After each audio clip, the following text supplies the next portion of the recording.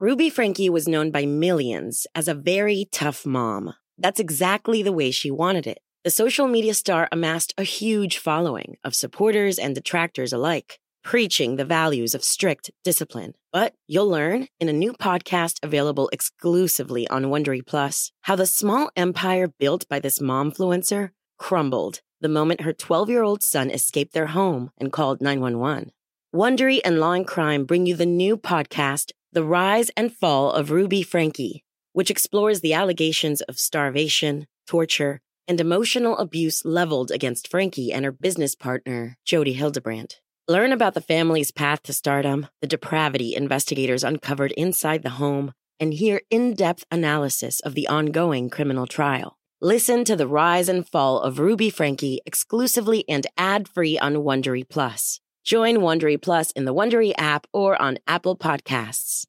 Subtle results, still you, but with fewer lines. Botox Cosmetic, out of botulinum toxin A, is a prescription medicine used to temporarily make moderate to severe frown lines, crow's feet, and forehead lines look better in adults. Effects of Botox Cosmetic may spread hours to weeks after injection, causing serious symptoms. Alert your doctor right away as difficulty swallowing, speaking, breathing, eye problems, or muscle weakness may be a sign of a life-threatening condition. Patients with these conditions before injection are at highest risk. Don't receive Botox Cosmetic if you have a skin infection. Side effects may include allergic reactions, injection site pain, headache, eyebrow and eyelid drooping, and eyelid swelling. Allergic reactions can include rash, welts, asthma symptoms, and dizziness. Tell your doctor about medical history, muscle or nerve conditions including ALS or Lou Gehrig's disease, myasthenia gravis, or Lambert-Eaton syndrome, and medications, including botulinum toxins, as these may increase the risk of serious side effects. For full safety information, visit BotoxCosmetic.com or call 877-351-0300. See for yourself at BotoxCosmetic.com. Finding your perfect home was hard, but thanks to Burrow, furnishing it has never been easier. Burrow's easy-to-assemble modular sofas and sectionals are made from premium, durable materials, including stain and scratch-resistant fabrics. So they're not just comfortable and stylish, they're built to last. Plus, every single Burrow order ships free right to your door. Right now, get 15% off your first order at burrow.com/ACAST. That's 15% off at burrow.com/ACAST.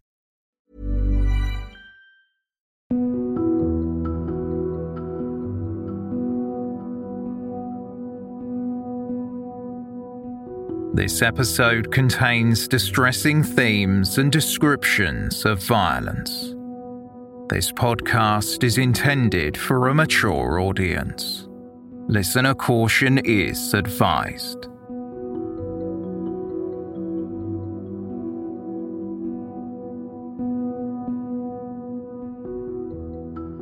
The latter years of a person's life unfortunately involve making arrangements for when they die.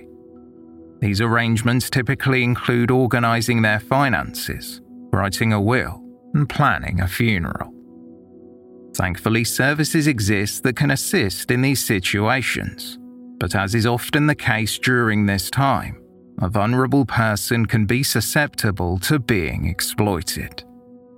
Some people are willing to prey on the elderly in order to better their own situation, and some will go even further than taking money. Welcome to Season 8, Episode 29 of They Walk Among Us, a podcast dedicated to UK true crime.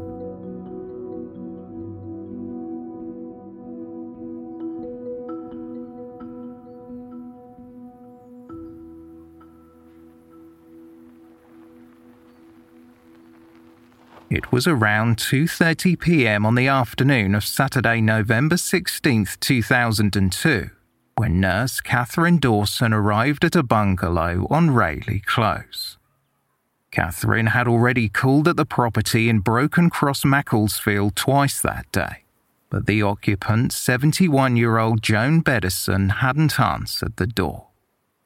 Catherine had no reason to suspect that something had happened to Joan, as she was only there for a routine checkup, but Catherine was concerned as calls to the home went unanswered. The sand-coloured brick-built detached bungalow was quiet, and the curtains were drawn. This was unusual, as Joan was exceptionally house-proud and had lived on the cul-de-sac for over 15 years. Catherine walked around the property and peered in through the bedroom window. Through a small opening between the curtains, she could see someone lying under the covers on the bed. Catherine decided to call the police and ask them to do a welfare check. A uniformed constable from the Cheshire Constabulary was the first to arrive. He found the back patio door unlocked, and he and Catherine walked into the home. When they entered the bedroom, they saw a female's legs hanging off the edge of the bed, as if she were about to stand up.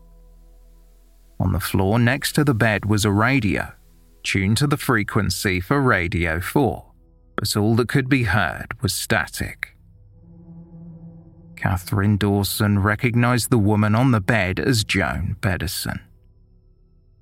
Recalling how Joan was gripping a bloody pillow, the nurse later said, "Her hands were tightly closed like a fist. She looked angry. Her face was screwed up." Catherine and the officer had a closer look at Joan. Her mouth was open, and the corner of the pillow was blood-stained. Catherine later said, "Her nose was squashed to one side where the pillow was. It looked like she had been struggling. It looked as though she was trying to get out of bed because her feet were on the floor." Had the nurse and police officer been less observant, they might have assumed it to be a natural death. But considering the more puzzling aspects of the scene, investigators were swiftly called. It was a tragic end for a woman who had recently overcome a significant health issue.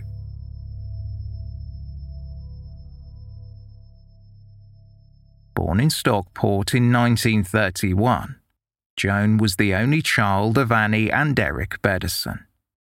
Eric's father, Hastings Royce Bedison, was a prominent figure in Bredbury and Romiley. After retiring from a career as a railway official, he became the secretary of the Romiley Conservative Club. It was at the club in 1935 that Hastings collapsed suddenly and died of heart failure during a meeting in the smoking room. His 5 children, including Eric, were pallbearers at his largely attended funeral a few weeks later. Eric worked as a gardener and a caretaker, while Annie took care of the domestic duties with their daughter Joan. Joan was raised in Bredbury and attended local schools until the death of her mother when she was just 15 years old. Her father died a year later, so Joan moved in with her aunt and uncle who also lived in Bredbury. They were close, and after her Aunt Kath's death, Joan continued living with her Uncle Norman. She never married or started a family of her own, but she was content.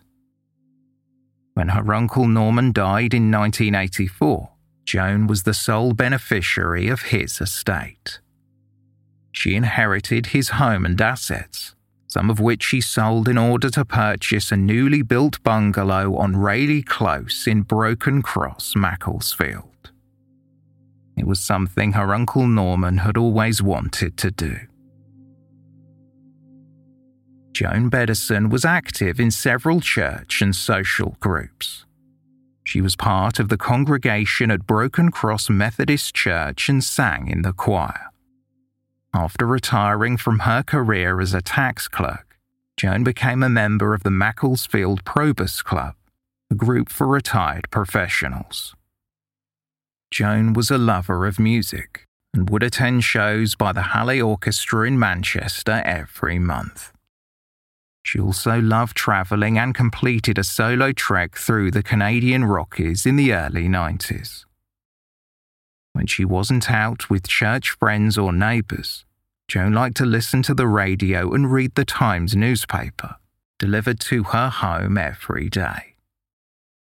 The property on Rayleigh Close was immaculate, and her relatives often commented how Joan had almost recreated her Uncle Norman's home in the new bungalow. Joan was an independent and private woman. It was only when she was diagnosed with cancer and required surgery to have a tumour removed that she reluctantly accepted help from a friend during her recovery. Joan's closest relatives, her cousin Alfred and his daughter Susan, were informed of Joan's sudden passing. They were devastated, especially as Alfred had wanted Joan to move closer to him and his family, but she was determined to stay in Macclesfield.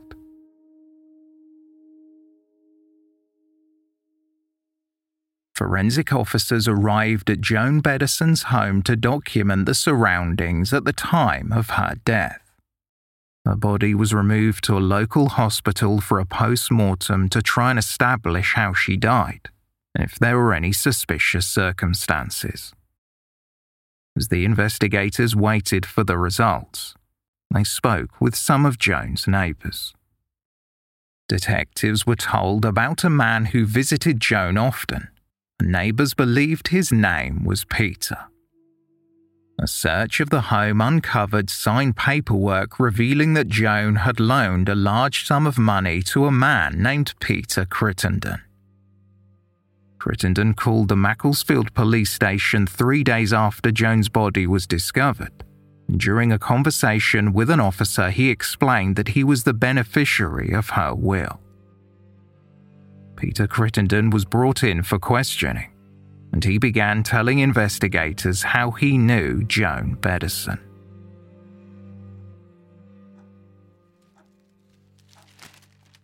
In late 2000, Joan had been reading the Times newspaper as she did every day when she saw an advertisement offering financial advice posted by Young Ridgway and Associates. She contacted the agency and began speaking with Peter Crittenden, a personal financial advisor who had been working in the industry for around 30 years. The tall, well-presented 61-year-old lived in the Rainbow Hill area of Worcester with Iris, his wife of over 40 years. Their 3 adult children, James, Richard and Elizabeth, had long flown the nest, but Crittenden kept busy with his clients who included Joan Bedderson. Detectives from the Cheshire Constabulary found documents in Joan's home dated June 2001, around a year and a half before her death, that showed she had loaned over £270,000 to Crittenden. It was to be repaid at a rate of 10% per year. Crittenden was asked why she would lend money to her financial advisor. He admitted that he had been having an affair with Joan since their 3rd meeting in early 2001, and she had wanted him to use the money in whatever way he saw fit. The company he worked for on a commission basis did not know that he was acting on Joan's behalf, but documents revealed that by May 2001, Joan had moved over £290,000 from her bank account to Crittenden's. Armed with evidence that Peter Crittenden had been in enormous debt, £140,000 across loans and credit cards, he was charged with theft. The results of 2 post-mortems of Joan Bedderson's body had been inconclusive, but when a detective found an insurance policy Crittenden had taken out on Joan's life, a 3rd examination was ordered. Crittenden was bailed in March 2003 while the investigation continued.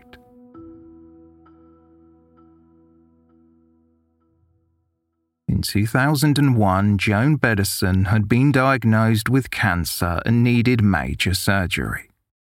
While recovering at a friend's home, she told them she had done a silly thing and admitted having second thoughts about giving so much of her money away. She had been advised to contact the police, but Joan didn't want to get the authorities involved. After her death, a letter she had addressed to Crittenden had been found in her living room.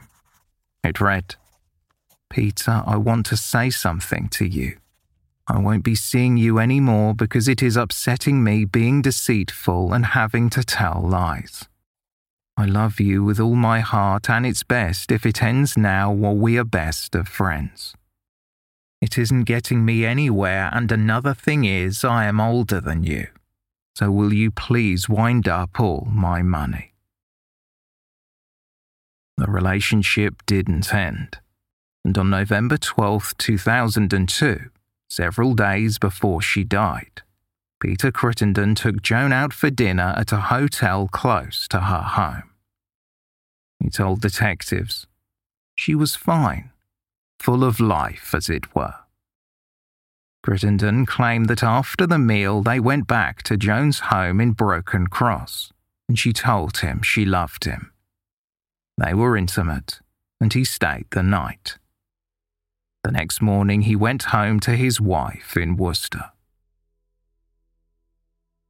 While reviewing Crittenden's finances, the police found a receipt for petrol he purchased at a service station in the Worcester area of Blackpool in the early hours of November 15th, a short time before Joan Bedison was believed to have died.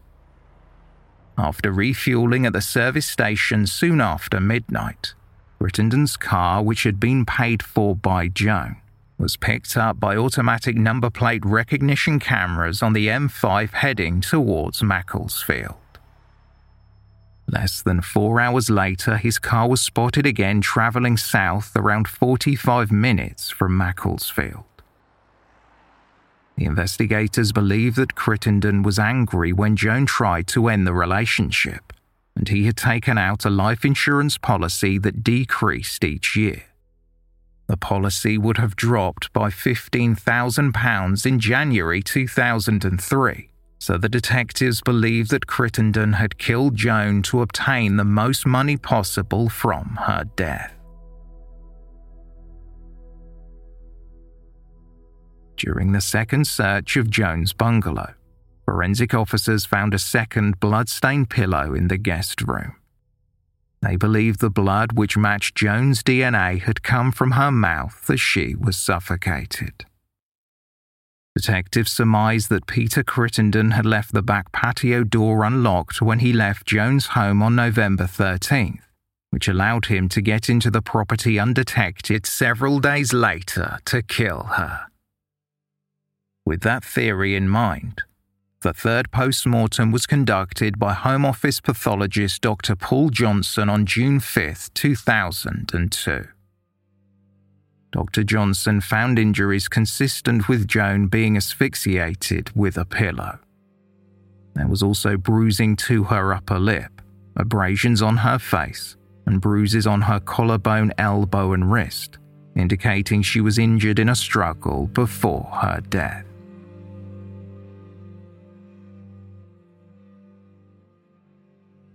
Peter Crittenden was arrested the following day and charged with 3 counts of theft relating to the almost £280,000 he had taken from Joan Bedison in 2001 and 1 count of murder. Crittenden denied the charges and was remanded into custody until his trial.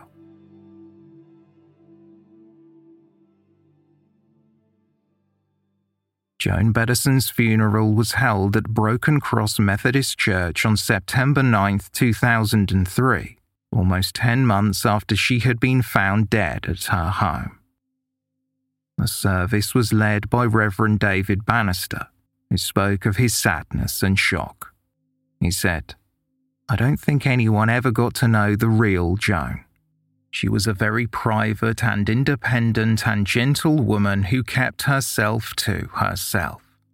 I remember even when it was fiercely raining outside, she wouldn't let anyone give her a lift.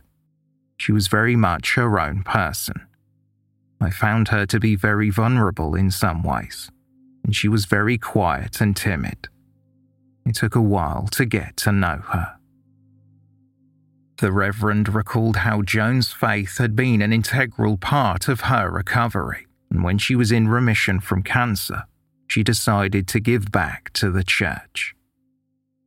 Joan made a donation after witnessing older worshippers who had difficulty kneeling down because of arthritis.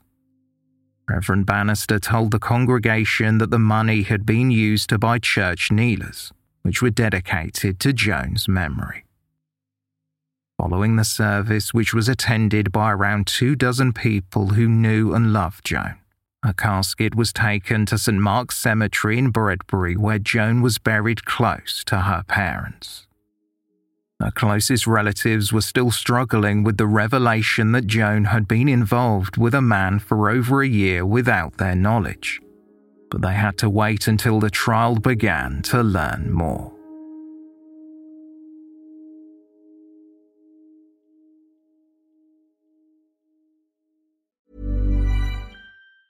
If you thought the only way to get a more defined jawline with natural-looking results was through surgery, think again. Juvederm Volux XC is a non-surgical injectable gel filler that improves moderate to severe loss of jawline definition and can help you achieve natural-looking results with little downtime. Even better, this improved definition lasts up to 1 year with optimal treatment. No maintenance required. Improve jawline definition for a smooth, sculpted look with Juvederm Volux XC. For important safety information and to find a licensed specialist, visit Juvederm.com. That's JUVEDERM.com. Not for people with severe allergic reactions, allergies to lidocaine, or the proteins used in Juvederm. Common side effects include injection site redness, swelling, pain, tenderness, firmness, lumps, bumps, bruising, discoloration, or itching. There's a risk of unintentional injection into a blood vessel, which can cause vision abnormalities, blindness, stroke, temporary scabs, or scarring. Talk to a licensed specialist to find out if it's right for you. Finding your perfect home was hard, but thanks to Burrow, furnishing it has never been easier. Burrow's easy-to-assemble modular sofas and sectionals are made from premium, durable materials, including stain and scratch-resistant fabrics. So they're not just comfortable and stylish, they're built to last. Plus, every single Burrow order ships free right to your door. Right now, get 15% off your first order at burrow.com/ACAST. That's 15% off at burrow.com/ACAST. How would you like to look 5 years younger? In a clinical study, people that had volume added with Juvederm Voluma XC in the cheeks perceived themselves as looking 5 years younger at 6 months after treatment. Look younger, feel like you. Add volume for lift and contour in the cheeks with Juvederm Voluma XC. Reverse signs of aging by adding volume to smooth laugh lines with Juvederm Volure XC. For important safety information and to find a licensed specialist, visit Juvederm.com. That's JUVEDERM.com. Not for people with severe allergic reactions, allergies to lidocaine, or the proteins used in Juvederm. Common side effects include injection site redness, swelling, pain, tenderness, firmness, lumps, bumps, bruising, discoloration, or itching. There's a risk of unintentional injection into a blood vessel, which can cause vision abnormalities, blindness, stroke, temporary scabs, or scarring. Talk to a licensed specialist to find out if it's right for you. Ruby Franke was known by millions as a very tough mom. That's exactly the way she wanted it. The social media star amassed a huge following of supporters and detractors alike, preaching the values of strict discipline. But you'll learn in a new podcast available exclusively on Wondery Plus how the small empire built by this momfluencer crumbled the moment her 12-year-old son escaped their home and called 911. Wondery and Law and Crime bring you the new podcast, The Rise and Fall of Ruby Franke, which explores the allegations of starvation, torture, and emotional abuse leveled against Franke and her business partner, Jodi Hildebrandt. Learn about the family's path to stardom, the depravity investigators uncovered inside the home, and hear in-depth analysis of the ongoing criminal trial. Listen to The Rise and Fall of Ruby Franke exclusively and ad-free on Wondery Plus. Join Wondery Plus in the Wondery app or on Apple Podcasts.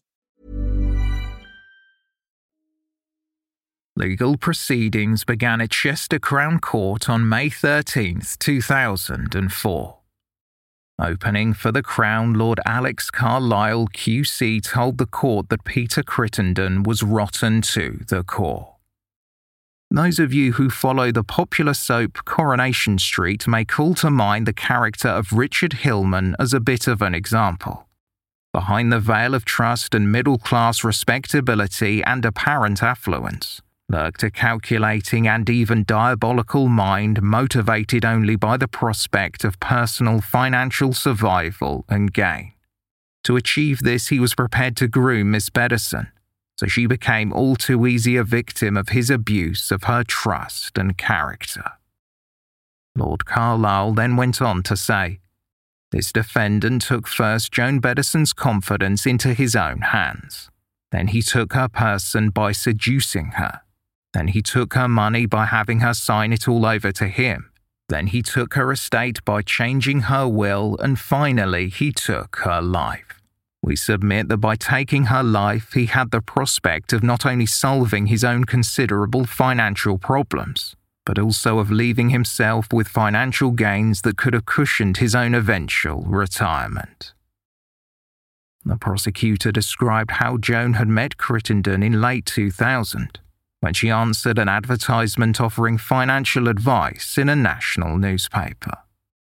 The court heard that Crittenden's wealth of experience as a financial planner made it easy for him to spot a potential target. Lord Carlisle QC said, he is an expert at recognizing vulnerability and naivety, not least in some elderly women. He knows how to appeal to the romantic or sexual or longing side of their nature.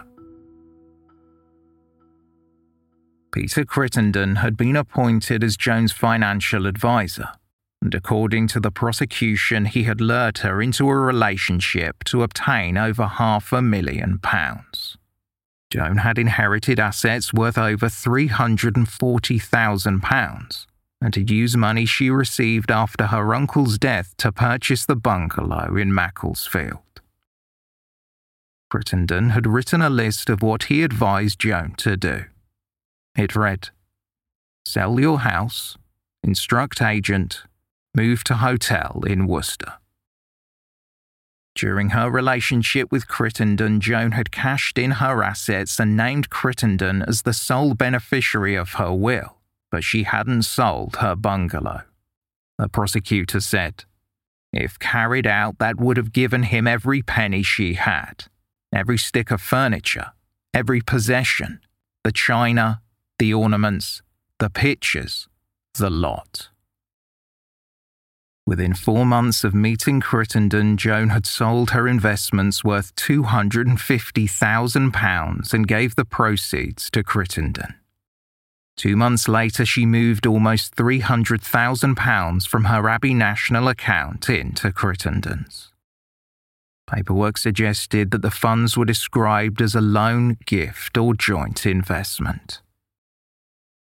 Eventually, Joan decided to end the relationship, and the letter she wrote indicated that she wanted her money back. The prosecution implied that this was what drove Peter Crittenden to kill her, as he had used the money to fund his and his family's lifestyle and pay off an enormous amount of debt.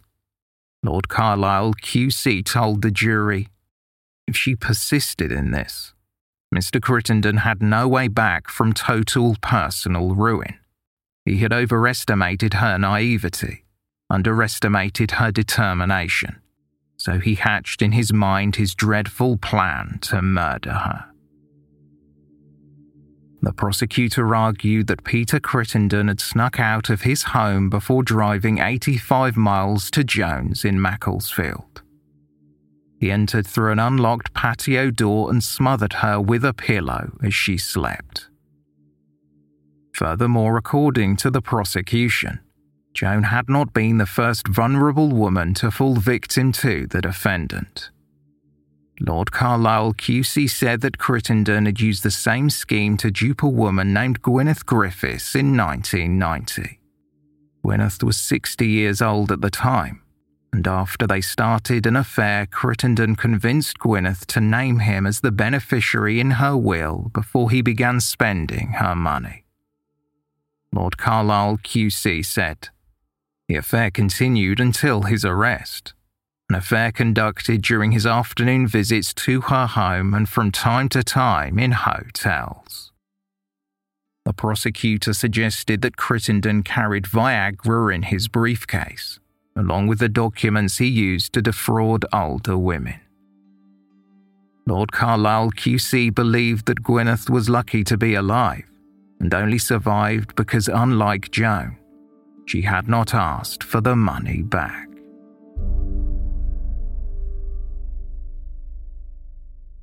73-year-old Gwyneth Griffiths took the stand at Chester Crown Court. She described how she had come to be in a relationship with Peter Crittenden over a decade earlier.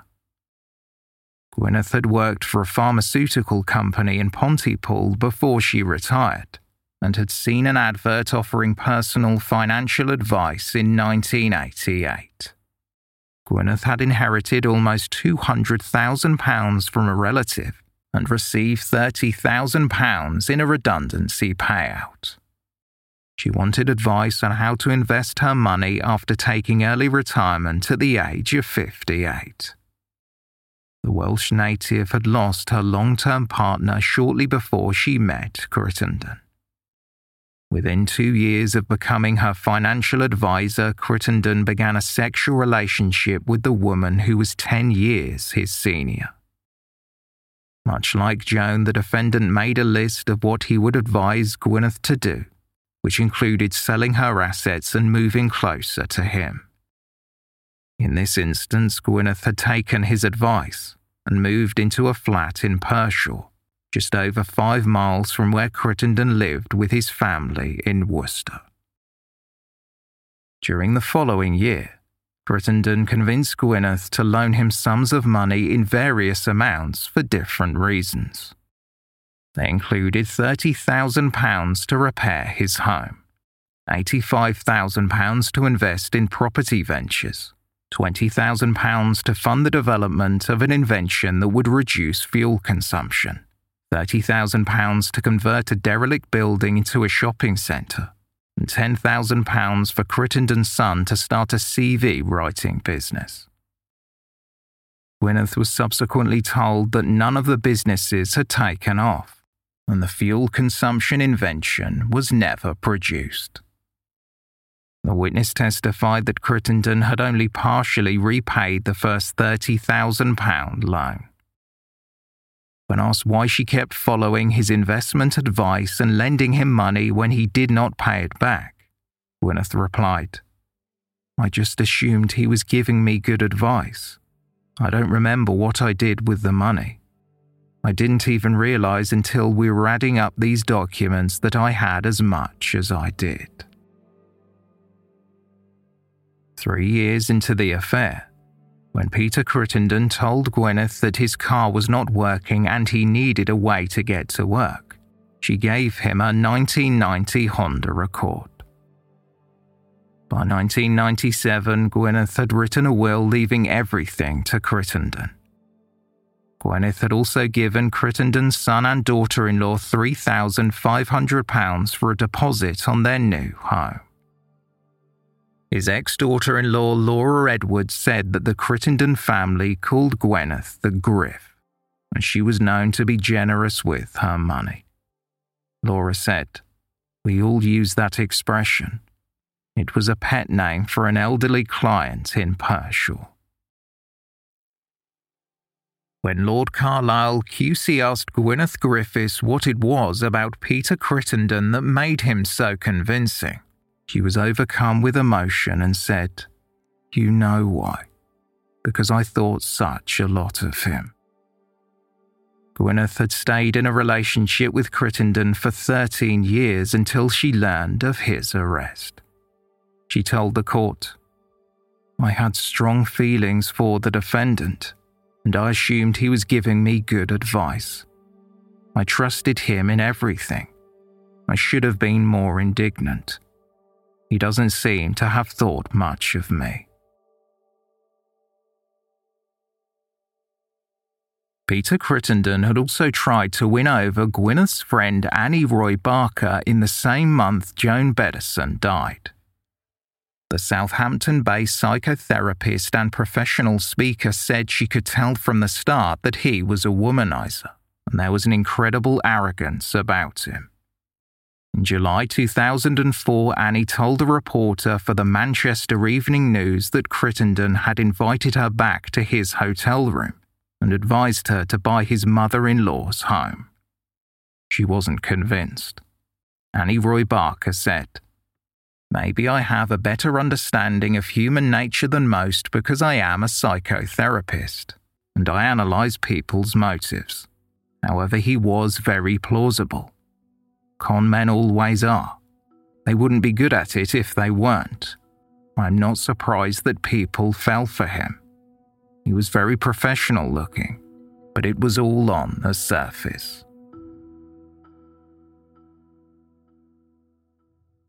Further testimony came from Detective Sergeant Thomas, who spoke about how Peter Crittenden had called the police station within days of Joan's death. The detective said that the defendant was nervous and inquisitive on the call after informing the officer that he was the beneficiary of Joan's estate. Detective Sergeant Thomas stated, "It was not the attitude of someone who had lost a loved one."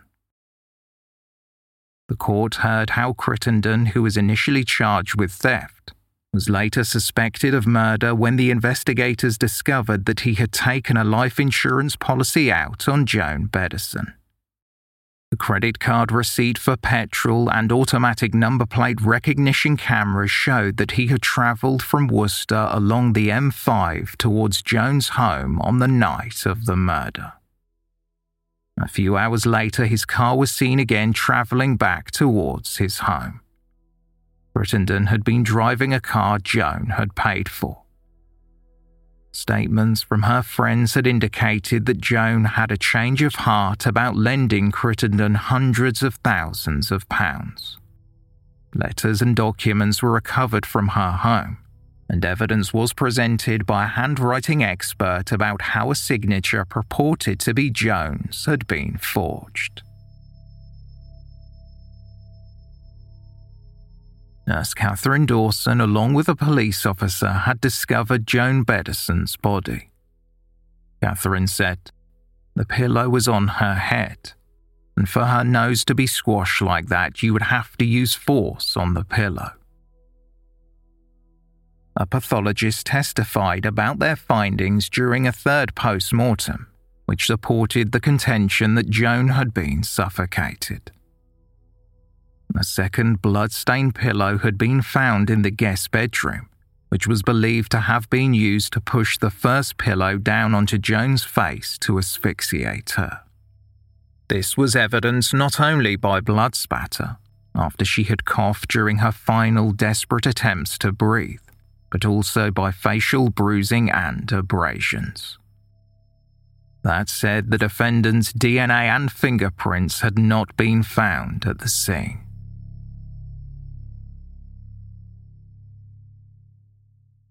During the third week of the trial, 64-year-old Peter John Crittenden took the stand in his own defence. Under questioning by his barrister Peter Hughes QC, the defendant told the court that he had been born in Uganda but moved to Middlesex, where he studied to become an accountant for 5 years. Crittenden ultimately failed his final exams and began working as a financial advisor around the same time. He married his wife Iris in 1962. According to Crittenden, he was among the, quote, pioneers of the unit-linked trust field, which is a collective investment where each investor pools their funds into a single trust, allowing them to spread the risk across the syndicate. The defendant prided himself on being a workaholic who had no problem travelling long distances to meet clients or working unsociable hours. "I work hard and I play hard," Crittenden told the court. Speaking about his relationship with 73-year-old Gwyneth Griffiths, whom he had convinced to move from Wales to Worcester and loan him over £130,000, Crittenden said, "I think initially she was very much more in love with me, and I'm embarrassed to say that I didn't spurn her. I'm not proud of what happened." Crittenden admitted taking loans from Gwyneth. "She would loan me money and money to my son Richard. I paid back some of the loans, but not all." The defendant admitted using the money to buy a caravan, to do up his house, pay off his debts, and go on holiday to Venice. He also confessed that he had set up a betting account for himself and Gwyneth. It was Joan Bedison's money, But Gwyneth didn't know that. I thought it was a good investment, and overall we came out winners. Questioned about Joan and the funds she had given him in early 2001, Crittenden replied, "Joan wanted me to have the money. She didn't want to be bothered with the paperwork that was attached to conventional investments. It was agreed in an action plan meeting that these investments would be sold, and she would then give the money to me to invest as I thought appropriate. She was quite clear that money was going to be a gift. She said, 'Peter, you have the money. Treat it as your own.' She said, 'Look, Peter, it's either a question of having a bonfire on the lawn and burning the money and losing it that way, or I can give it to you and we can have some fun and games with it.'" Crittenden maintained that Joan could have asked for the money back at any point, even though he considered the funds a gift. The action plan Crittenden had referred to was a bullet point list in which he recommended Joan sell her home in Macclesfield, move to Worcester, and write a new will to make him the sole beneficiary. When asked whether he thought Joan should have spoken to someone else before writing the will, Crittenden responded, "Wonderful thing, hindsight. Perhaps in retrospect I would have asked her to get it checked over, but I'm happy with the will itself. There was nothing illegal about it. It was something she wanted to do. So what was the point in delaying it?" The defendant was asked by his barrister if he had killed Joan Pedersen. "No, I had no reason to do it," he replied. "I've never done anything like that in my life. Even running a dog over in the road is something I get upset about." Crittenden repeated the same story he told the police. He had taken Joan out for a meal at a hotel 2 miles from her home on November 12th, 4 days before her body was found.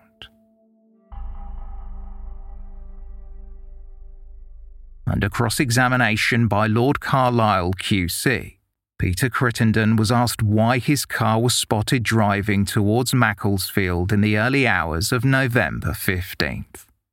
The defendant replied, "After I left the petrol station, I went straight home to bed with my wife Iris, because I had a busy day the next day.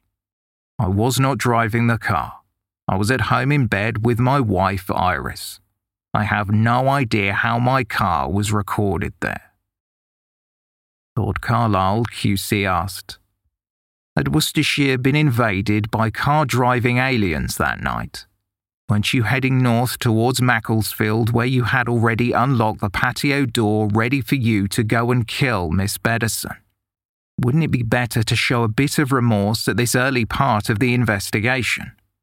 Look at the jury and give them an explanation." Peter Crittenden said he could not explain why his car was there, but as a Christian who had sworn on the Bible, he had spoken the truth. Lord Carlisle QC asked Crittenden about a phone call he had made from his mobile phone to Joan's home late on November 14th, which lasted 3 minutes. Crittenden had not told the police about the call and claimed he couldn't remember what they spoke about. Lord Carlisle QC responded, "Wasn't the shock of discovering her dead cause to remember the last conversation you had with Joan Pedersen? It didn't come flowing back how you told her that you loved her."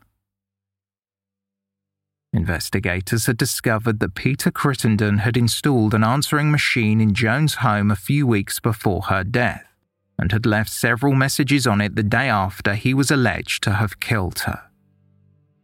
The prosecution argued Crittenden had done so to deflect suspicion. Dismissing the suggestion, Crittenden said, "If I had killed Joan Pedersen, I would have done a darn sight better job." Asked why he had not spoken to anyone after he was informed of Joan's death, he replied, "I keep my emotions to myself. I was in a state of shock." Lord Carlisle QC inquired about a get-well-soon card Crittenden sent Joan when she was receiving cancer treatment. In the correspondence, Crittenden had written, "In spite of everything, I still have sunny thoughts. By the way, the cancer that I have is a little better." The prosecution alleged that as a way to get closer to Joan, who was being treated for cancer, Crittenden lied about being diagnosed. It was confirmed that Crittenden had never received cancer treatment, and when asked what he was referring to, he said he had been in a friend's sauna when a doctor had advised him to get his moles checked out. After Lord Carlisle QC asked for the doctor's name, Crittenden replied, "I'm sorry. When I'm in a sauna with a stranger, I don't go into the minutiae." Without missing a beat, the prosecutor responded by saying, "Well, he certainly had a good look at your minutiae, didn't he?" Jurors heard about how Joan had entrusted hundreds of thousands of pounds to Crittenden within 3 months of meeting him, much like Gwyneth Griffiths had done over a 13-year period. Lord Carlisle QC suggested that Crittenden had been trying to control their lives, to which the defendant replied, "I'm not somebody who goes about stealing clients' money. I have been in the business for over 30 years, and I could have done it umpteen times. It is not in my nature." Crittenden admitted to using Viagra to have sex with the elderly women he was allegedly conning, having first been prescribed it around the same time his sexual relationship with Joan began in early 2001. Lord Carlisle QC said, "It was a cynical desire on your part that you could achieve almost as much with Joan Beddison as you had financially with Gwyneth Griffiths. But you didn't fancy Joan Beddison, so you needed to take Viagra to give yourself a bit of sexual vigour." Crittenden insisted that he loved Joan, and she loved him, prompting the prosecutor to respond, "There is no doubt that she was in love with you. Otherwise she wouldn't have acted so foolishly." Lord Carlisle QC put it to the defendant that he had taken Joan out to dinner and spent more time with her in the latter half of 2002 because he was in debt and needed her money. The prosecutor told the court that Crittenden had also set up a life insurance policy for Joan, and he only had a few weeks to cash in the premium before it dropped to a lesser value.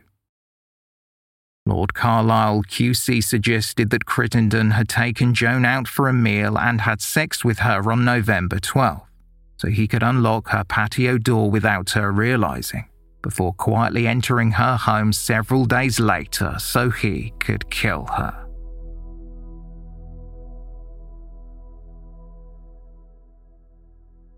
After closing arguments, jurors deliberated for 7 hours. The jury of 5 women and 7 men arrived at unanimous decisions. As the verdicts were read aloud, Peter Crittenden stared at jurors and shook his head while saying no, no, no. Crittenden was found guilty of 3 counts of theft and 1 count of murder.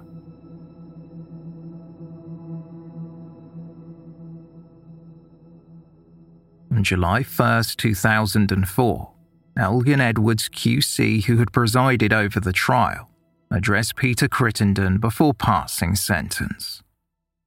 The judge explained to the defendant that for the crime of murder, he was facing a mandatory life sentence. Elgin Edwards QC felt Crittenden's actions were cold and calculating, as he showed a vulnerable and elderly woman no mercy and no remorse. However, according to the judge, there were some mitigating factors. "I take into consideration your age, previous good character and everything I have learnt about you.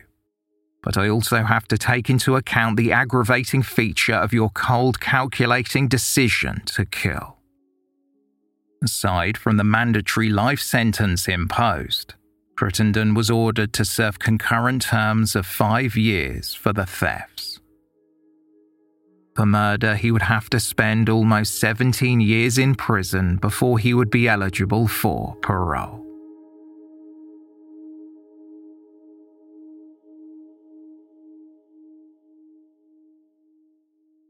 So where are we now? Joan Bedderson's family released a statement following the conviction. Joan's second cousin, Susan Parkinson, said, Peter Crittenden saw Joan as a single, lonely and wealthy lady whom he could manipulate to be his solution to the huge debts he had accrued.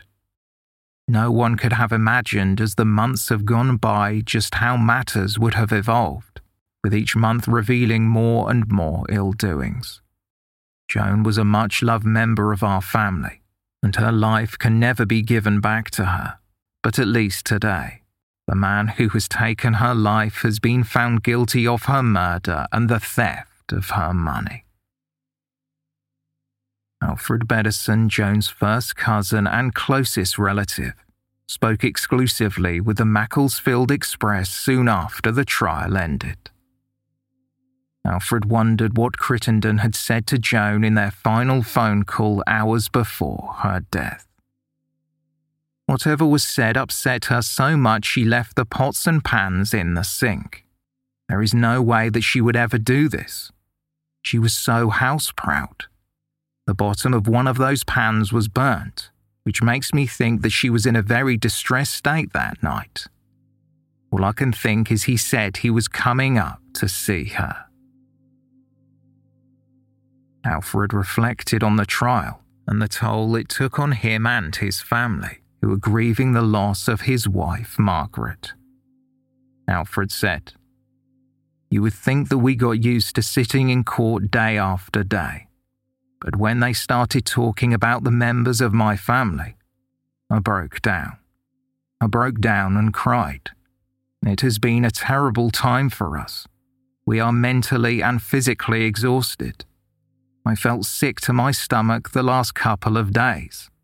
The worst part of this has been the waiting, but now we know that he has got what he deserved. He doesn't bring her back, but we are nonetheless delighted with the verdict."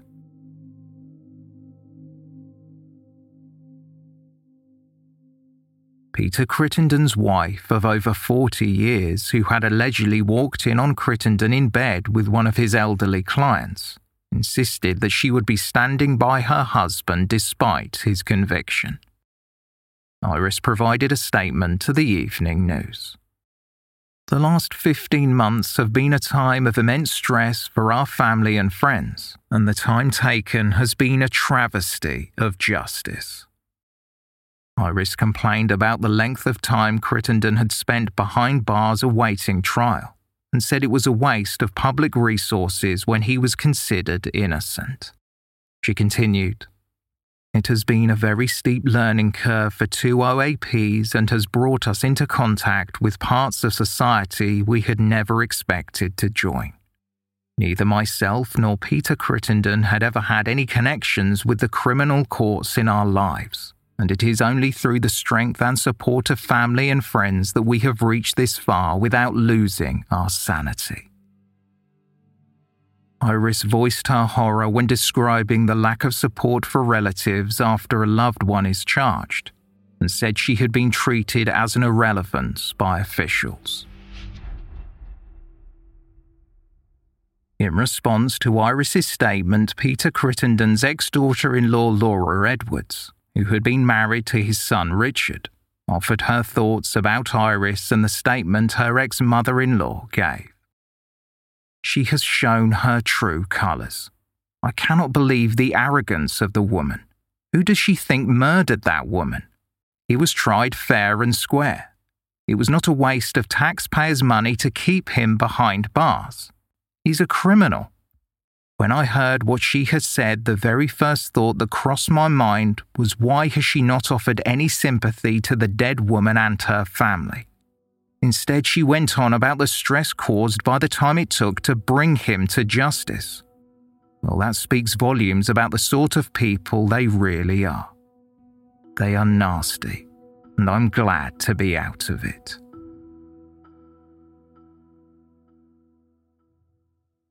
In December 2004, over 2 years after Joan Bedison had been murdered, Peter Crittenden was ordered to surrender over £290,000 under the Criminal Justice Act. Offering her thoughts about the development, Joan's cousin Susan said, "No money can compensate for the loss of her life."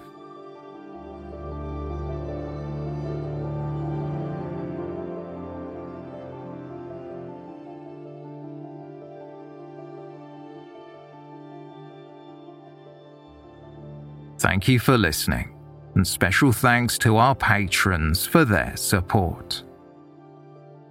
For more information on this episode, please see the show notes or visit our website, theywalkamonguspodcast.com.